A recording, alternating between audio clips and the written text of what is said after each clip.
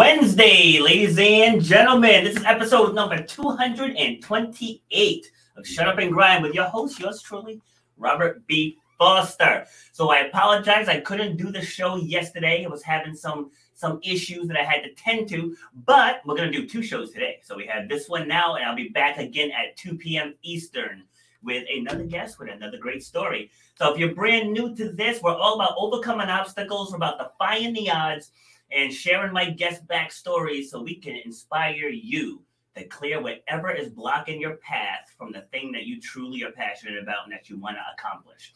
And if that sounds good to you, hang around because today's guest has a phenomenal story. And if it doesn't appeal to you, I challenge you to stay and watch it anyway, because I guarantee you're going to get many takeaways from what we share. Happens every single episode. And so this one's not going to be any different. And if you're joining me over on the live stream on Facebook, please like and share. Help spread the word. And I'm not streaming on YouTube anymore. So if you're looking for me there, you're going to get your feelings hurt because I'm not doing that anymore. All right. And a little bit about me. 1 minute and 18 seconds for us to be exact.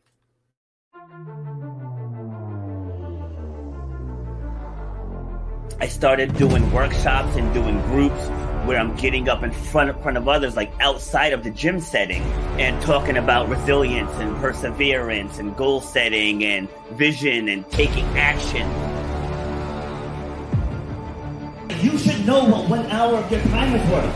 You should know the value that you bring to the marketplace. You know what you're passionate.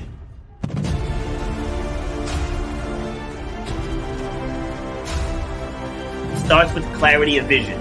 If you don't have the clarity of vision, whatever next thing you get, you're not going to see it through because you don't have the clarity of vision. So the point of my pain was being told you will never run or jump again. All that stuff, I was like, you know what? Like, I want to be able to take this even bigger. If you know why you do what you do, you have to know how to charge for what you do. That's how you're going to change your life, and that's how you're going to leave a legacy for your children and your family. You got to know your worth.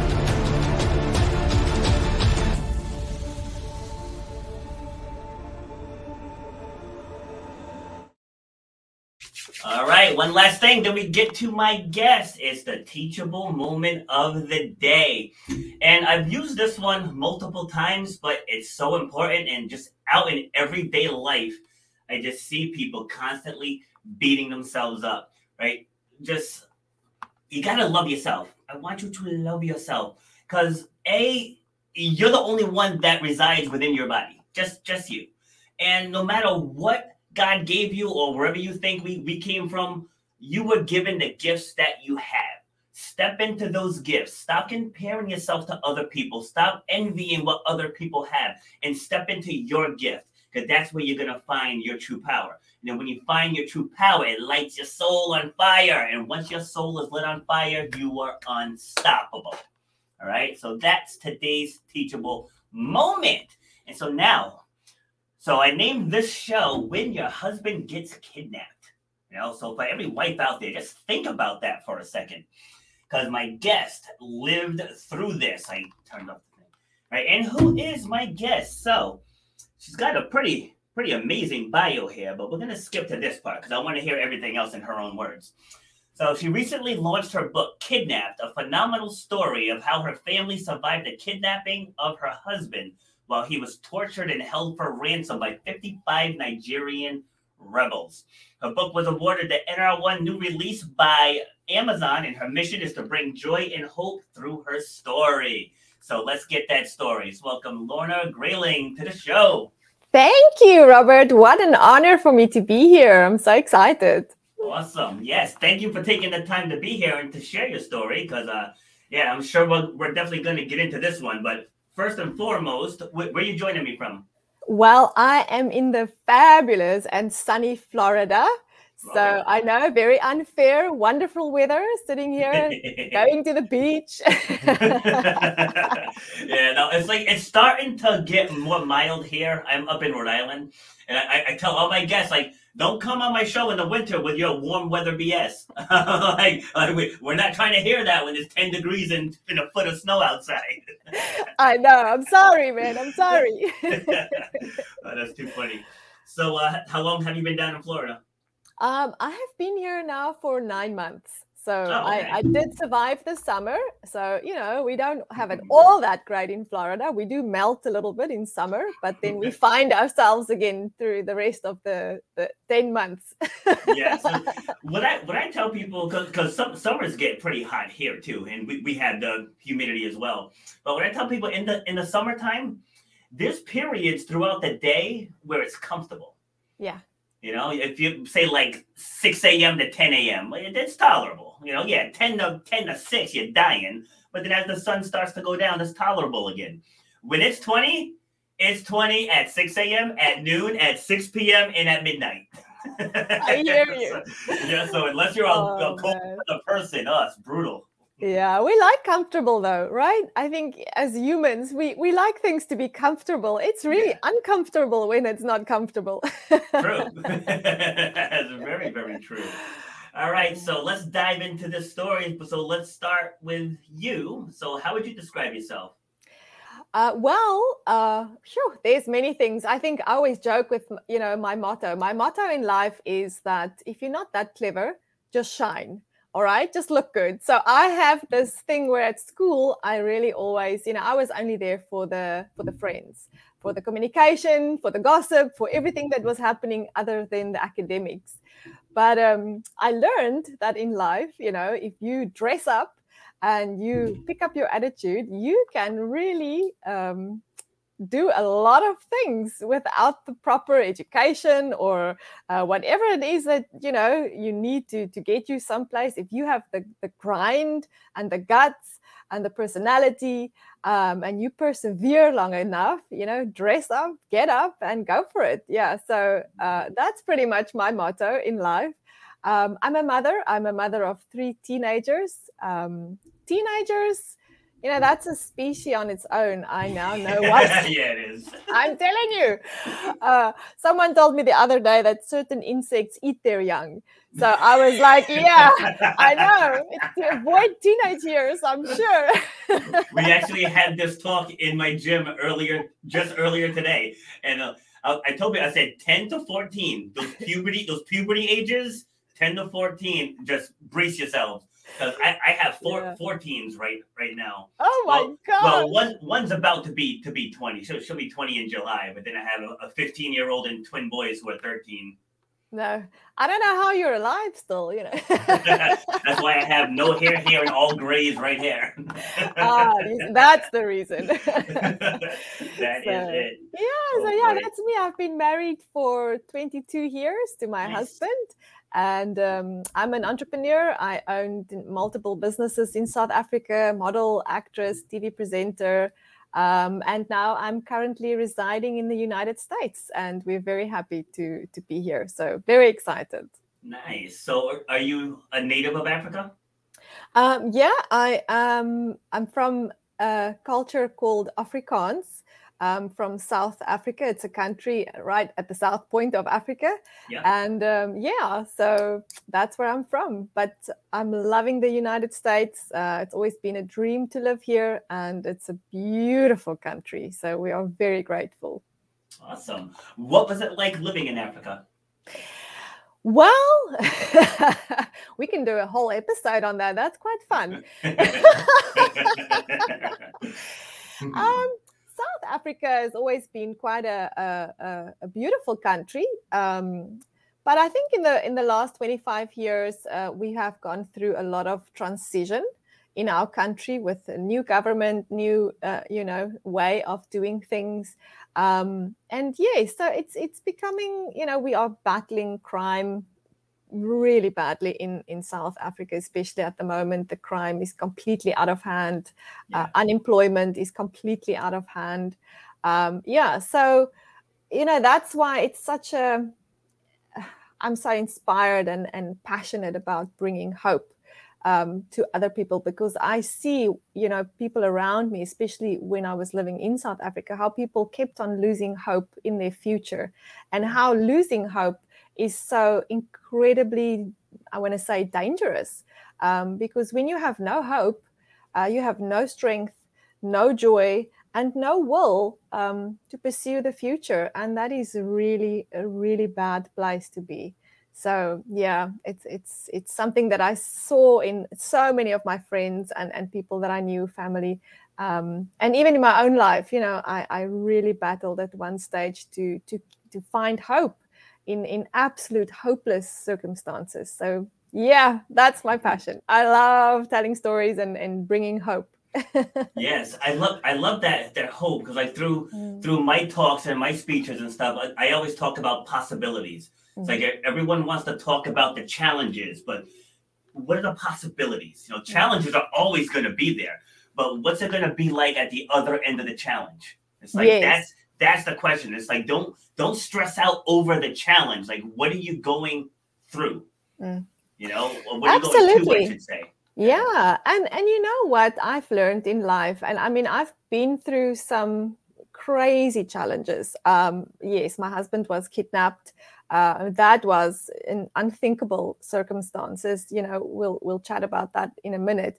But I also lost my home. I also lost my business, everything that I worked for 22 years.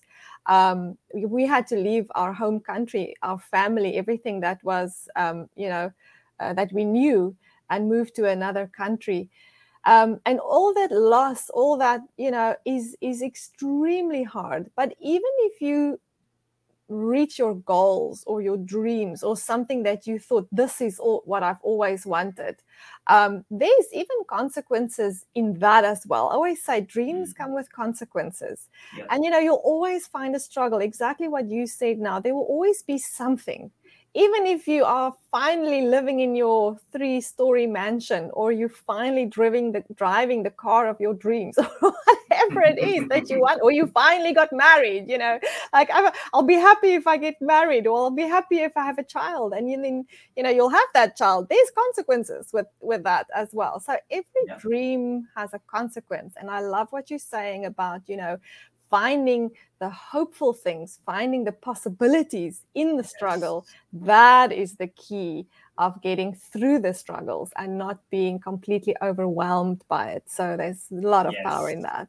Yeah. Yes, and people have to define what success means to them, because Mm. like I said in my teachable moment about being envious of what someone else has, Yes. because and as you said, with great power comes great responsibility. So if you want to have this business, that's making X amount of dollars, and you need a staff, and you need that, it's like, do you want to do all of that? Mm. Because I'll tell you right now, I don't. Like that doesn't do it for me. Having 5 children, and I'm single, and so it's like having five kids. I can't be bogged down with an entire team Mm. as well. Yeah. When my daughter has softball, my other daughter's running track, and one of the twins is doing one sport, one of the twins is running. There's just so much going on, and then chorus, and then after school stuff, and then running the gym. It's like I don't want to do. I don't want to have 20 people working for me. Like, Mm. that's not my definition of success. Mm. So for the people that want that, by all means, go get it. But the point is, each individual person has to decide, what does success look like for me. Yes, absolutely. And again, it comes back, like you say now, define success.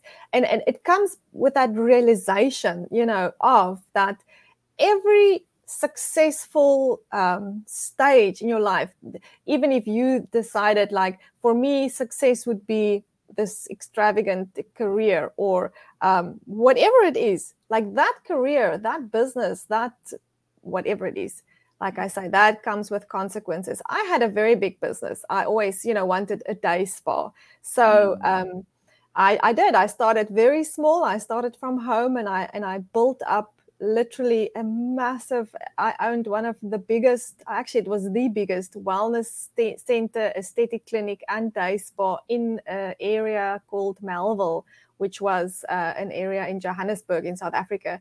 Yeah. And I had lots of staff working for me. I had doctors, psychologists, a gym, coffee shop, you know, all that stress. Eventually, when I had all that, you know, I wasn't really any happier than the day I was when I just working for myself from my own little cubicle at home, you know, striving and grinding and working towards my dream of my day spa.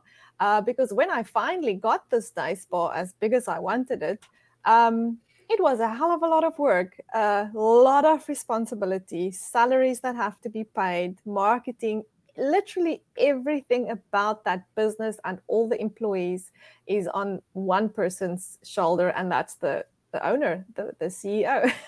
Yes. I was working with a woman. She used to be one of my fitness clients, and she said that she wants to open up like a restaurant bar type of thing. And so I get on the call with her. Now, I spent 20 years in the restaurant industry. And so it's like, I know a lot of the behind the scenes of what it takes, you know, to get your food to your table, you know, and it's not as simple as people think it is. And so the first thing was she had never worked in a restaurant before. And so I said, okay, that's strike number one. It's because you kind of got to have some experience into the industry you're going into.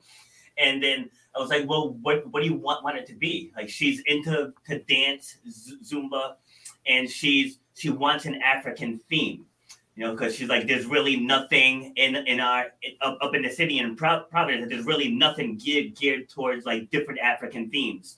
And so I said, so why don't you think about this? Like, you're into fitness, you're into music, combine the two. I said, come up with an African themed dance fitness business. You know, so I said, so you're still combining the things that you're passionate about into something that you know about. You know, absolutely. Like, one's got to use wisdom. You know, if we don't use wisdom in our decisions and in the ways we do things, we often end up with we strive towards success and towards happiness, you know, and we kind of push towards being, I don't know, we see something there, and if I can just get there, you know, I'll be happy and I'll be successful. And then we, you know, if we don't use, like you say, what we've got and what we're good at, we'll get there and we will not have the actual tools and the know-how to do what we're supposed to do. And it will just be completely overwhelming at the time.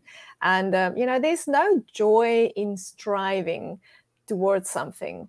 Because, we just lose joy that way. Once we discover in life, like today is what we have to work with, and it's awesome. We're going to have a beautiful sunrise, we're going to have an incredible sunset, and everything in between is an opportunity. Even though in the morning things might look like it's, you know, things are going to fall down on me today, but we can decide what we're going to do about how we handle things. We can't always handle, you know, decide, like, we can't choose what happens to us. We can only choose what we do with what happens to us. And once we realize that, there's a lot of peace and joy in that, definitely. Yes, and so before I dive into how you met your husband, and we'll go right through that whole story, I just want to piggyback off of what you just said, was about, you know, you have to decide what you're going to do about your circumstance. And like, using fitness as an example, had this conversation just today. You know, we were talking about pull-ups. You know, it's just scientifically, just from the way we're built, a lot of women, I'm not going to say all, a lot of women struggle to do pull-ups. Yeah. And so people, you know, they talk about body type and muscle build. I'm like, no, it's because you don't practice. I'm like, the women that I train here that can do pull-ups, work on pull-ups. Yeah. You know, absolutely. So like, right. So if you just accept the fact that you can't do something, like when I started the gym, right, I don't have a college degree. I had no savings. I had bad credit, and I had no marketing experience, but I knew how to connect with people and get them to believe in themselves. So that's what I started with. And then I just learned what I needed to learn along the way. I learned marketing, I learned branding, I learned how to get featured in the media, I learned how to write Facebook ads. Like I learned it along the way. Like Yes. I always tell people, like just start. Like Amazon started in someone's garage. And then look at what it is now. I think Google was started in somebody's garage or home office. Like Facebook with a college project. Exactly. Right? So Right? Exactly. I mean, all these things. Do you know that Monopoly, the game, the board game, it was actually started by a family who had lost everything. And they started this game in their home in the evenings, just playing around, pretending like they have cars and homes and hotels. And this developed into a board game that was eventually sold off for millions. So you never have to, where you are right now does not define your future. It's what you do with where you are. And like you were saying, I mean, I just love your show, Shut Up and Grind, because that's the thing, people, we often talk so much. We just talk and talk and talk and talk. But it's what we do with what we have that will ultimately, we'll end up somewhere with what we're doing, not with what we're saying. We can talk ourselves to death. Nothing is going to happen if you don't do something about it. So there's so much power in that. And I want to come back to that training that you were saying now. I mean, I really felt like at some stage last year, I got this revelation where I started training my mental muscles of hope. Like as exactly the same way we train our bodies to get fit and to be stronger, there's such value in training your mental muscles. Because as human beings, we're, sometimes it can be easy to be negative. I think we're almost born a little bit more skeptical and negative. It's almost abnormal to think the best will come from this situation. But the more you practice that, even though your circumstances might not look it at the time, but if you practice it and speak it, and eventually we'll start to think that way. Eventually we'll start to feel better. Eventually we'll be able to do more, because the more joy you have, the more power you have, the more you can do. The more hopeless you are, the more defeated, the more tired we become. It's just like, we just want to sleep all the time. We don't want to do anything. Yeah, it's a vicious circle, but it all starts in your mind. And it's like the pull-ups. You don't just wake up and do pull-ups. You battle, you struggle, you keep on trying, and you persevere. And over time, you get the pull-ups done. And it's the same thing with the mind. So powerful. Yeah, and that's something I deal with daily, every single day. Not me personally, but in the gym. In the gym, I have a 20-foot climbing rope. I teach people how to lock in, and I'm like, now the rest is up to you. Yeah. It's like there's nothing else I can teach you. I can teach you how to lock in, how to shimmy up. Now it's between you and your fear if you get to the top or not. Yeah. Like that's what's going to do it. I was working with someone for a few months. We have gymnastics rings of also that we go across. And he gets up there and he gets in his head and he just won't let go of the first ring. And I told him, I was like, if you just let go and grab this first ring, you're going to realize that you're not going to die. And then once you grab the first ring, you can make it to the last ring. Because all you have to do is just duplicate the process. But as you said, as humans, we are pre-programmed. Because if you think about way back in the beginning, where there were no refrigerators, there were actual, predators out there. Like you had to be on your guard, and that's wired into our DNA. So we look at whatever the topic is, and we pick out the things that either scare us or that we don't like. Like if I hand you a meal plan, you're gonna be like, I don't like asparagus, I don't do peppers, right? It's like, no, you're not gonna look at the things that you like. We just naturally go to that stuff. So you're absolutely right with the mental performance. I do that with athletes all the time. I'll just share one quick story. I was working with a track and field team that my daughter was on, and because they didn't really have someone to do the sprints and the jumps, and I'm knowledgeable in both, so I was there for that. And then we have a shot putter. I know squat about the shot put, nothing, right? And so she's throwing, and she kind of hit a roadblock. So I called her over. I was like, "What is it? What is your goal? To throw?" She's like, "I want to do like 33 feet." I said, "Okay, where is that?" And she's like, "What do you mean? Like, stand in a circle. Where's 33 feet?" She's like, I don't know. I said, then how do you know, how are you gauging your progress? Like, you have to know where the target is. So we measured it out. We put an X out there.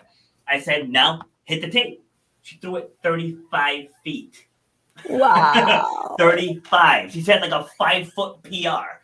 Just from simply saying, I'm like, you keep throwing 28 feet because you keep telling yourself that's what you can throw. Yeah. And in that moment, like, she thrusted herself from like the middle of the pack into like state meet contention. Just from all I did was just help her tap into her mental power. Yes. Didn't teach her stance, form, velocity, rotational power. I didn't teach her any of that stuff. Yeah. It's like, just pick a goal and go.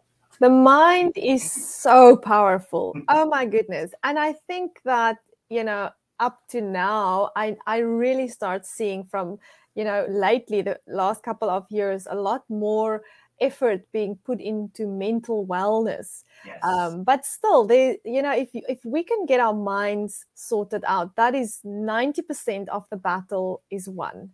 The physical is just, that will follow. Once your mind is set, once your mind is right, it will follow. And I really I'm pushing and hoping that in schools we will do a lot more about mental wellness and training kids about mental wellness and having even subjects on how to become mentally well, and all these things and choices and the choices we make and the circumstances that will follow from that. Because I just feel like, on television and things that are happening these days, there's a complete misconception about making certain choices and then thinking that, even though you choose this way, miraculously, the greatest thing will happen to you. Life doesn't work that way, unfortunately. No, it's definitely not a straight line. It's not a straight line. And everything is quick and easy and 2-minute noodles and quick. But nothing else in life is that quick.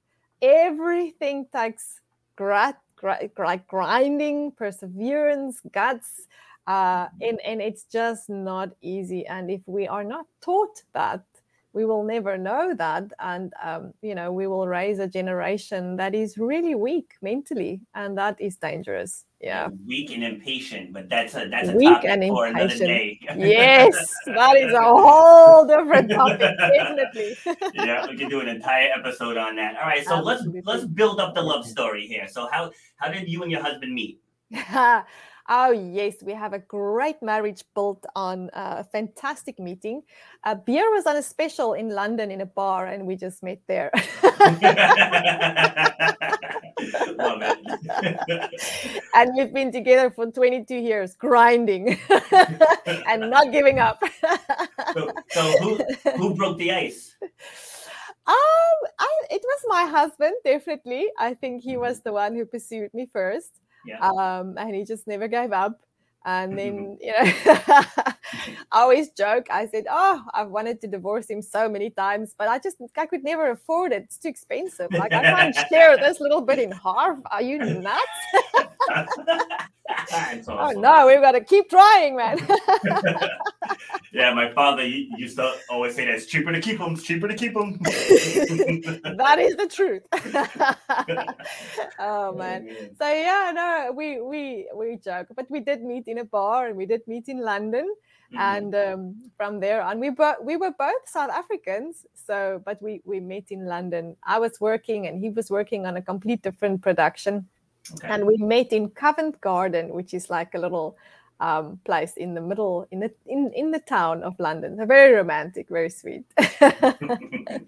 So who would have thought two South Africans met at a bar in London? I know, absolutely bizarre. But anyway, there we were. Okay, so at some point you both made it back to South Africa?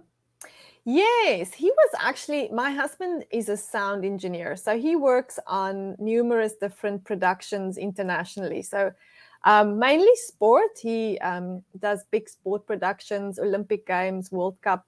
Oh, wow. Soccer, cricket, rugby, whichever, international events is on. So he was working in London on an international event. And I was actually living in London at the time and working there as a beautician back then. Yes. And so that's how we met. Okay. And so during this time, when did you start modeling? No, I actually only started modeling a lot later in my life. Okay. Yeah, I never did any modeling. It's actually so, I never actually thought I was pretty. I never thought I was good enough. I'm actually quite short. My mother always said to me, "You'll never be able to model because you're just too short." So yeah, why do people do that? Oh, that drives me insane. But go ahead. Oh man. Anyway, but I have a great mom, but anyway, yeah, she used to say that. And I'm too short for the average runway model, but nowadays, I mean, there's so much more than just your average runway model. Back then it was only runway. Now it's just so many different options. So life has evolved. And so at the age of 36, actually, it's a bizarre story, but let me tell you anyway how it happened. You can decide you want to believe me or not. But I was working obviously in my beautiful center, spa wellness center, and I knew nothing about modeling. I'd never had an interest in modeling, but I had this after my husband's kidnapping. I had this desire to start just doing public speaking and just sharing stories of hope. I just saw the need for hope, but I didn't know how. I didn't really think too much about it, how I'm going to get there. But anyway, so one morning I got a text message from a client of mine, and she said, "Lorna, I've been praying for you, and I just feel on my heart to share this link with you."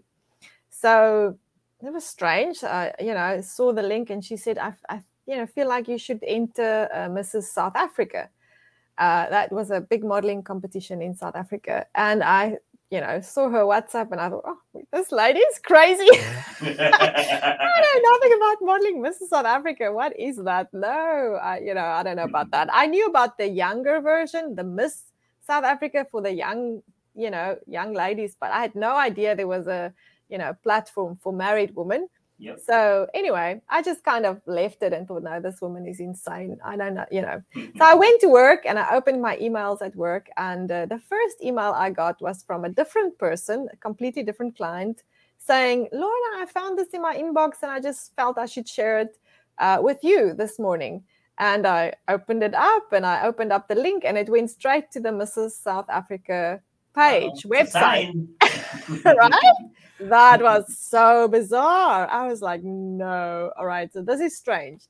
Two weird things on one morning.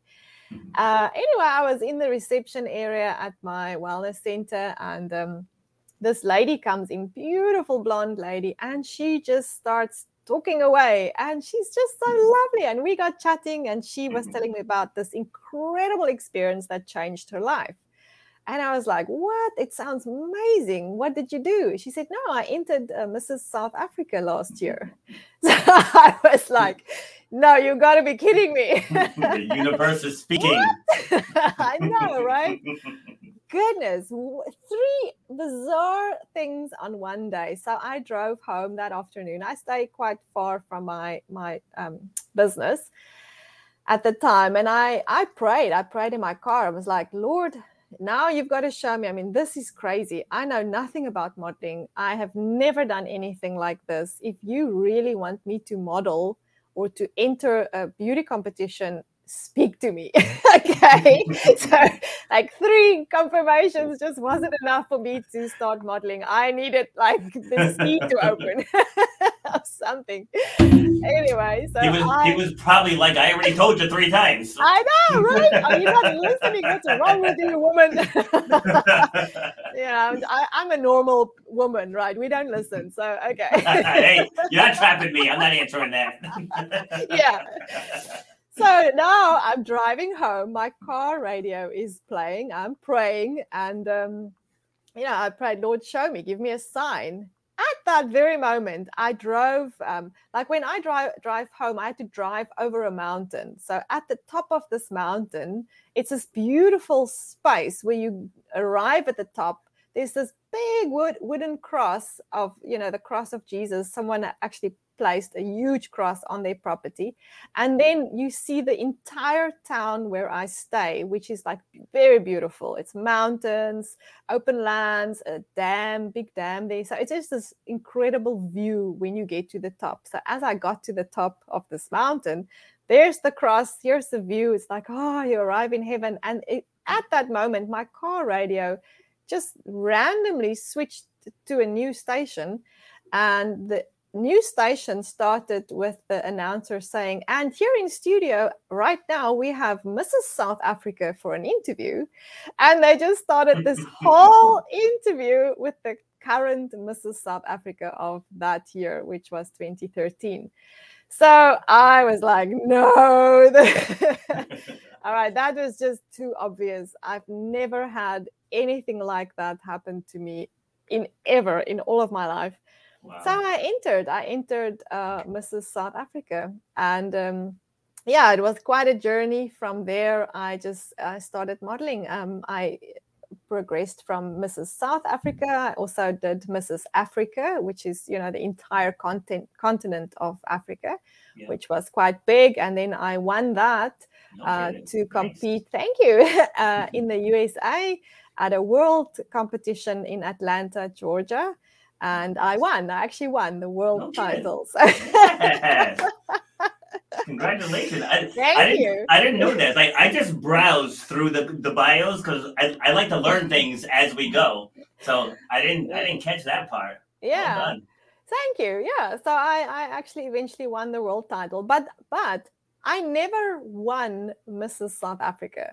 I went through that entire journey and I didn't win.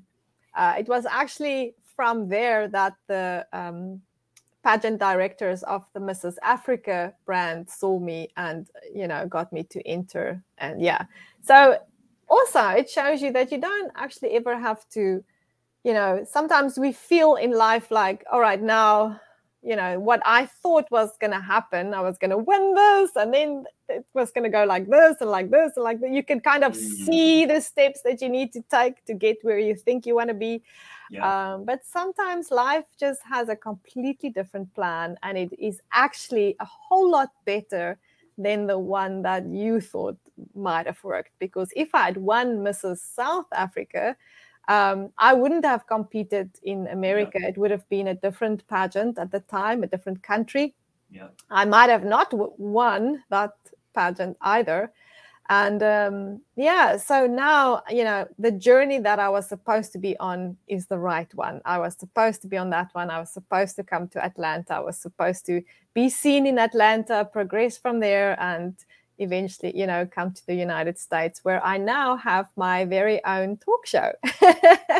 Yes, which will air every Sunday night at 8:00 on Distro TV on CJC Network. So it just all worked out how it should. And that is actually, I love that. That's what I love, is television work and presenting. So it worked out well.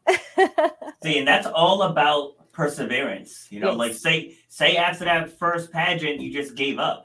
And I wanted to. I was mad. I mean, I went through that entire pageant, stretching myself into areas that I never felt comfortable in, walking on a stage as a mother in a bikini, training your body, getting all that. Oh, and then not winning, like, it's so embarrassing. It's so... it was just horrific for me to go through all that stress and then not win after I really felt like God led me to it. So I really learned a lot during that process as well. See, and that's the good thing, because I'm 47 now. I've been competing in track and field since, I don't know, I was like 8, I want to say. And people will ask me, well, what was your favorite meet? And I was like, that's easy. That's the 1992 state meet. Like, because I should have won. I was undefeated the entire season. And then that day I ended up 3rd. Sure. And that just lit a fire underneath me, because I should not have lost that meet. But for the longest time, I beat myself up over it for like maybe a solid decade. Like, I let that loss bother me because I put in so much time and effort and training, sacrificing time with my friends to put work in, and to fall short that day. But now when I'm working with athletes, I use that story. I mean, I have many gold medals that I could share those stories, but I talk about that one bronze medal. Yeah. I said, this happened because I got complacent, I got cocky, and I took my eye off the prize. Yeah. I was smashing people the whole year. And then that day, I just got into my own head. I got careless. Like I said, I think I just overlooked the competition. I was celebrating before I actually did the work to win. And I stress to those athletes, like, you don't want to get there. It's like, you're good, but you're not there. See, I thought I was there, where I could just show up and win, and I wasn't there yet. So like, I shared that story of that setback, and then how that setback even still pushes me to compete now, 30 years later. It's insane. And the power of stories can literally save lives. I have to tell you. I mean, I listened to a guy's testimony the one time about his life, and I don't know if you know him. It's called Louis Wojcicki, and he's an Australian guy, and he has no arms and no legs. Oh, yeah. Yes. And he actually, and I hope I tell the story correctly, but it inspired me so much that, he was actually going to go home and commit suicide because kids were really teasing him. He was really feeling bad about himself. And on his way home, one girl, I think it was a girl, stopped by him, and she literally just greeted him friendly, and she was kind to him. And how that story, how her story, and she just started talking to him, that literally saved his life. He went home thinking, well, maybe life isn't that bad if this person was just that kindness. Yes. How it saved his life, and how our stories of perseverance can literally save someone's life. We don't even know. We would never know. I heard a story actually this past week. I was ministering in Kentucky, and there was a group of people there, and the one doctor came to me, and he had a patient that was, terminal with cancer, and he had to give the patient the news and say, listen, I'm sorry, but there's literally nothing I can do for you. You have cancer. I'm sorry, you have like 2 weeks left to live.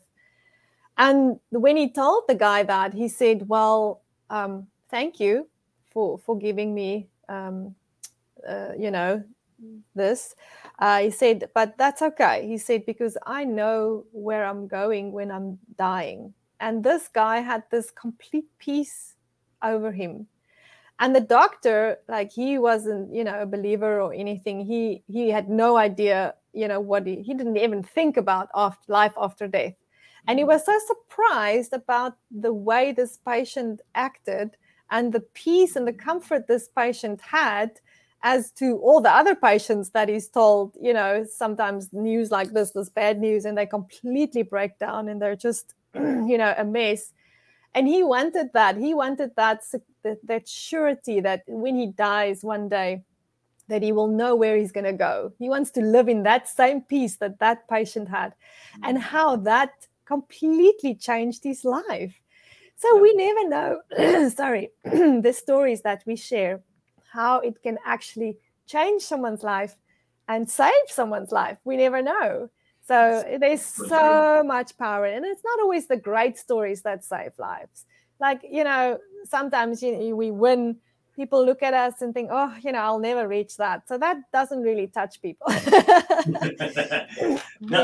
it's how did you get there? That they can work with. Yes. Yeah, like we were talking about, how this show was unscripted earlier. Because when I first started it, I didn't know what the hell I was doing. So I was just doing what everyone else was doing. Yeah. And, send me questions. I'll ask you questions. And I didn't like the flow of it. And you can tell the person answered that question 100 times. So like it almost sounded robotic. And I was like, I don't want to do this. Like I just want to get up and I just want to get to know this person for an hour.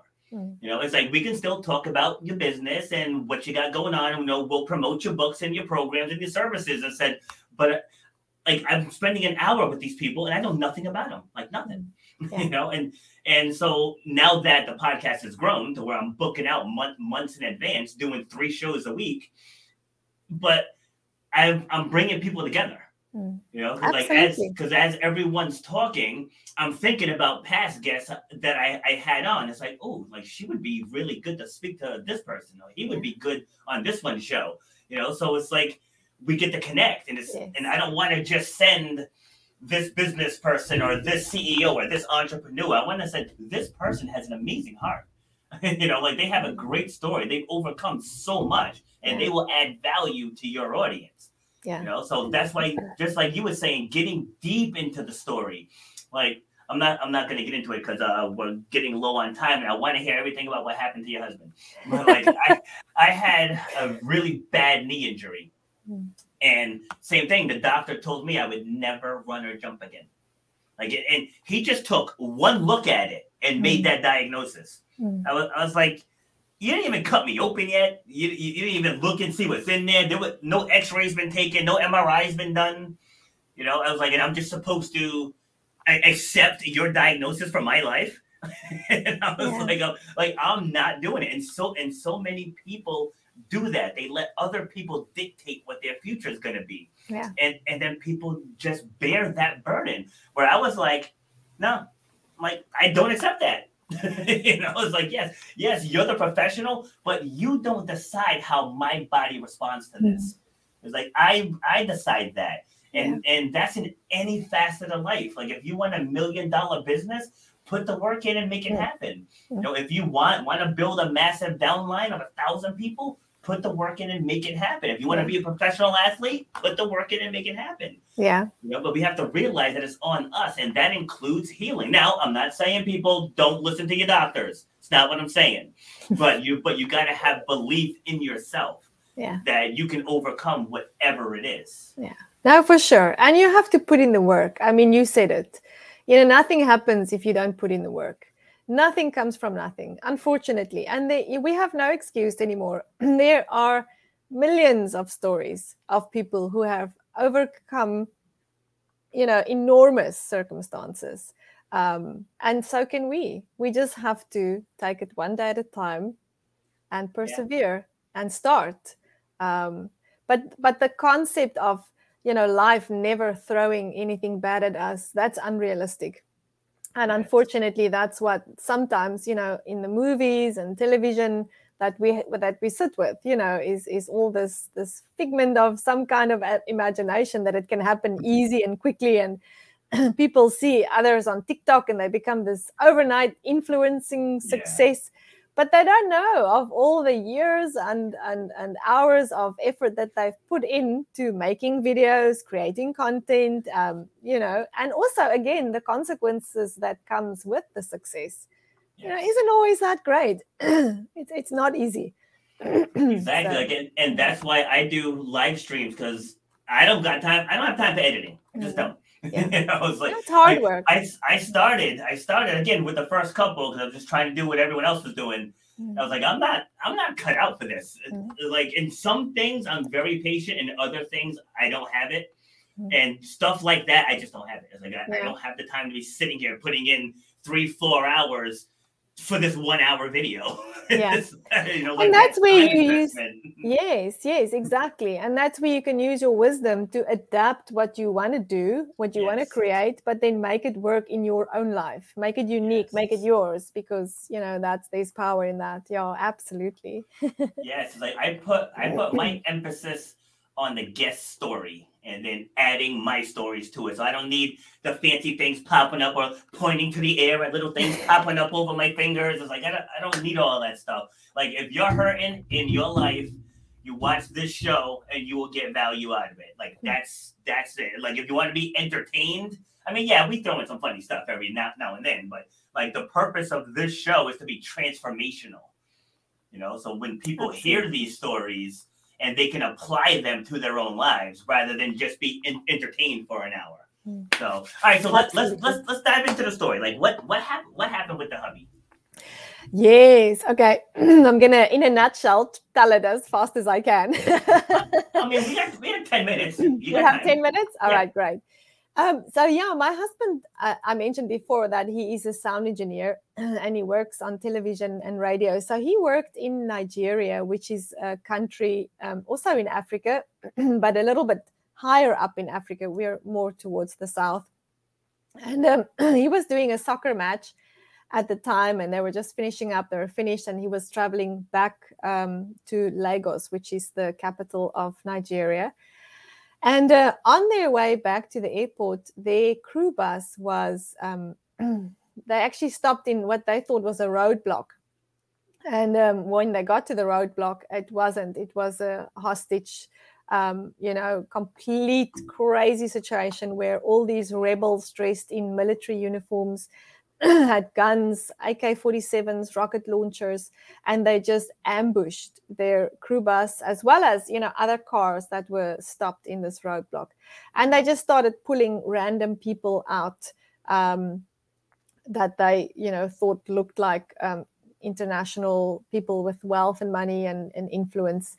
And my husband was one of them. So they pulled him out of his seat in the bus, pulled him out of, by his head and took everything from him at that time and shoved him into a car. But before they actually did, threw him into the car to chase away with him, they had some of his crew members, sorry, I have this thing in my throat now, but he had his crew members lie on the floor on their stomachs with their heads towards the floor on a little hill next to the crew bus.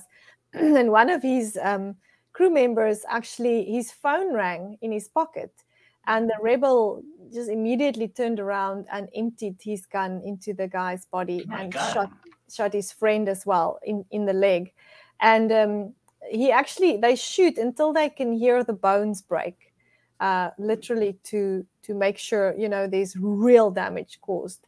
So at that stage, my husband knew, like, this is serious stuff. This is not, no jokes. These guys literally can kill anything and anyone in an instant. Yeah. And so that's, the big chase started. They threw them in the cars, that 10 hostages, 10 or 12. I'm not actually sure. I can't even remember anymore. I have to go and read the book again. And then chased off with them. So what would happen now is all these rebels, 55 rebels with the hostages in the cars, would get to more police blockades. So it would be war. The police would be shooting at the rebels would be shooting at the police, and bullets would literally be flying next to my husband's head into the car. People would be hit. It's like a war zone, an actual war zone. So they went through about 3 or 4 of these roadblocks. People dying and blood everywhere and absolute chaos.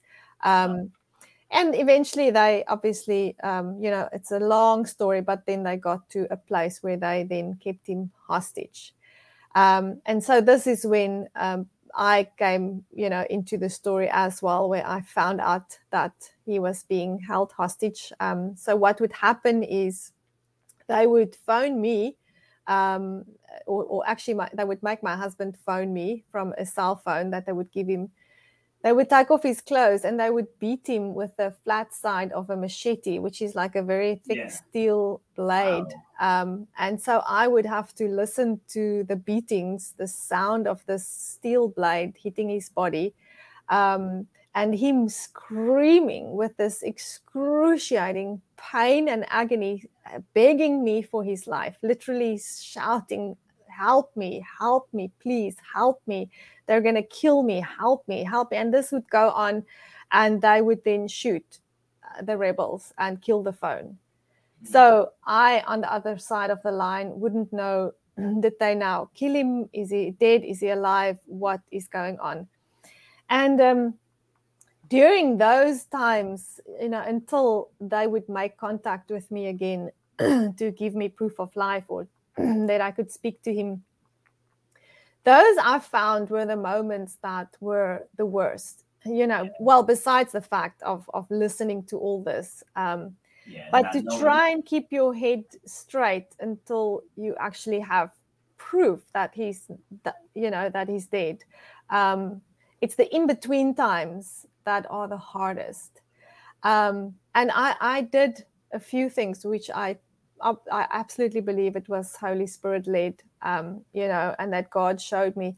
And that was where it's so important for us during life and when we go through really immense struggles, is to meditate on good things, to keep our minds and our lives occupied with positive and good things. I would, in those days and hours that, it would just not pass. It was like a minute felt like a day, and I would check my watch and no time would have passed. It's the strangest thing when something like that happens in your life. But Yeah. I would go and put on worship music. I would sing. I would read my Bible. I would sit with people that is positive and that can speak life into my circumstances and that can help me and support me. There were many people in my home at that time, government officials, people who were trying to get him out at the time, secret services, special forces, the media. It's absolute crazy. And I would try to not spend a lot of time among those kind of crowds because they would state the obvious, Yeah. the reality. Hmm. And I, at that stage, needed to hold on to something extremely positive in order for me to get through this. And so in life today, I often use that same tools where when I'm going through something really hard, I look at it and I go like, all right, what is it that I can do about it right now? Like if it's a big circumstance and I can't change anything about it right now, like what can I do? I can try and have joy in this moment. I can sing. I can look at the sunset and believe that tomorrow the sun will come up and I will find the strength to get through tomorrow. Like tomorrow, I'll get through tomorrow. Today, I'm just going to do whatever I can do today. And as you go through these days, before you know it, you've passed. You've gone through this incredible circumstances. You're still in one piece. Nothing ever goes wrong forever, but nothing ever goes right forever. So, bad things is going to happen and we're going to have to get through them. But when we're in the bad times, we need to know that this is only for a moment. These times will pass. And in my case, I just trust God that He will never leave my side. He will give me the strength, and that whatever happens in this moment, will be for the best and the benefit of my life. I know that, life will work out for the best to those who trust God and obey His commands. And that belief gives me so much peace. And it's stuff that I really applied during the kidnapping. So, and it was amazing. I mean, we both came through the kidnapping. There's a few things that we did. I won't have time for it right now, but we literally had no PTSD, no sleepless nights. It's actually incredible what we went through and how we got through it. And I totally believe it's by grace, but it's also because we implemented, certain things in our lives at the time as well. So it's very, very powerful. Forgiveness being one of them. Yeah. Like we really had to go and forgive the perpetrators, people that treated us unfairly during that time. And that forgiveness and that release, that brought a lot of healing as well. So that was also very, very powerful. But yeah, this is an awesome book. This is an incredible story. It's like a movie. It's literally like reading the pages of a movie. It's phenomenal how we got him out. Absolutely mind-blowing. People will have to go and read the book. I'm not going to tell them. Okay. Good. I like that. I like that. How long was he detained? So he was he was held hostage for 10 days. So Okay. for about 10 days, we went through this torturing and all this stuff. And what were they after? Money. Uh, Yeah. always money. It's amazing what people will do for money. True. Yeah. That's insane. Wow. Well, kudos to all of you for making it through that. Like that must have been awful on both fronts. Obviously, with him enduring the torture and not knowing if you're gonna make it through, and then of course you, every time your phone rings, must have given you some type of stress. Like, oh, that's not him. Like, that's not him. Yeah. So like, it's how is that for crazy. you? In circumstances like that, it's like your emotions are, you're so overwhelmed. It's like your heart literally pumps without control. At one stage when, I would hear him scream, they would shoot, my legs will just give way under my body. I would not feel my legs from the rush of adrenaline and the fear and the anguish and the anxiety. There were times that the rebels would phone me and scream at me and swear, and that abuse, shouting the most horrific things to me and telling me to pick a coffin, to pick the color of the coffin that I want him back in, and just swearing all kinds of vulgar things. Those moments is not something that you can control. Your body just reacts to it. And then after that, you have to literally go and, get your mind back again, and focus and say, all right, like this is happening. What can I do right now? What can I focus on? What can I hold on to? For me, it was the word of God and just worshiping and praying. But, I don't know how anybody could ever get through anything like that without a supernatural strength and a power, because it's just crazy. That's powerful story. I have to because now I'm all curious, so now I gotta get the book and check it out. I hope so. Please buy the book. I need some sales. And for both of you, like I said, I just want to hear both sides, because that's to deal with something like I couldn't imagine. I absolutely could not imagine. It's like I'll take my knee surgery 100 times over than dealing with something like that. Wow, unreal. All right, so let people know where they can get the book. Yes, well, it's on Amazon, so that's the easiest way to get it. It's on Goodreads if you want the digital version, Apple, all the digital platforms, Barnes & Nobles, Goodreads, literally everywhere where you can search for online books. It's Kidnapped, a True Story by Lorna Grayling, or you can go to my website, which is www.lorna, it's like LORNA, Grayling, like the color gray, Ling, Grayling, and .com. And so all of my information is on there. And I do, various public speaking, acting, presenting, MC, whatever they need, it's on there. But the book is on there as well. So, yeah. Awesome. And I have that link in the description as well. Thank you. Thank you very much. My pleasure. All right, give us some final words. Yes, final words. Well, I think my final words would just be like, never give up. Sometimes life can really feel like it's the end. It will never get better. Emotions can be so overwhelming, like it's just never going to get better. You feel like you literally are dying emotionally. But when we persevere through that and just keep on keeping on, before we know it, we're through, and life does look better again. And so never give up. We're all so special. We're made for a purpose and a reason. Don't ever give up. It's the feelings are not the truth. Don't follow your feelings. Yes. Yeah. Love it. Yeah. Love it. And this just last thing I'll add is it may not look the way you think it's going to look. Because some people will have it in their mind, but then the outcome might be something different. Like the example I gave earlier with the young woman that wanted to open up a restaurant in an African themed restaurant.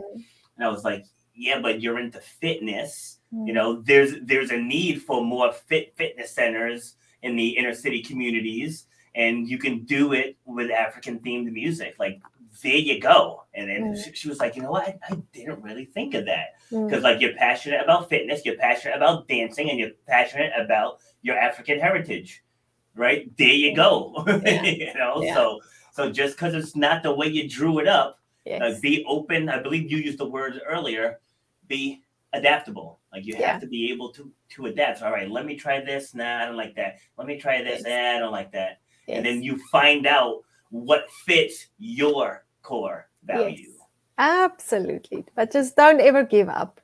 Keep going. Love it.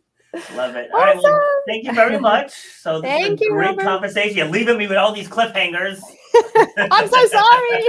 We'll chat again.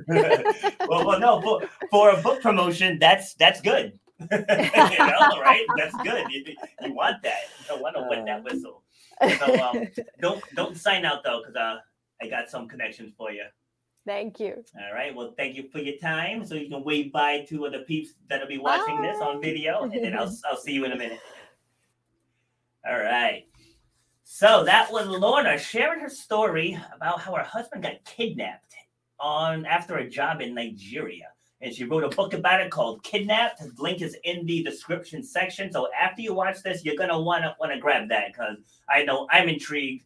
I want to know how their family got through this, because that had to be an awfully terrifying ordeal. And as I said, I'll be back again at 2:00 with another great story. So as always, thank you for tuning in. Thank you for your support, and have a great day. You've been listening to Shut Up and Grind. We hope you've gotten some useful and practical information from this show. Robert has over 20 years experience pouring his knowledge and expertise at many events in the service and fitness industry, as well as secondary schools and universities. He has a true passion for helping others break through the barriers that are holding them back. To book Robert B. Foster to speak or to reach out, go to robertbfoster.com. Till next time, shut up and grind.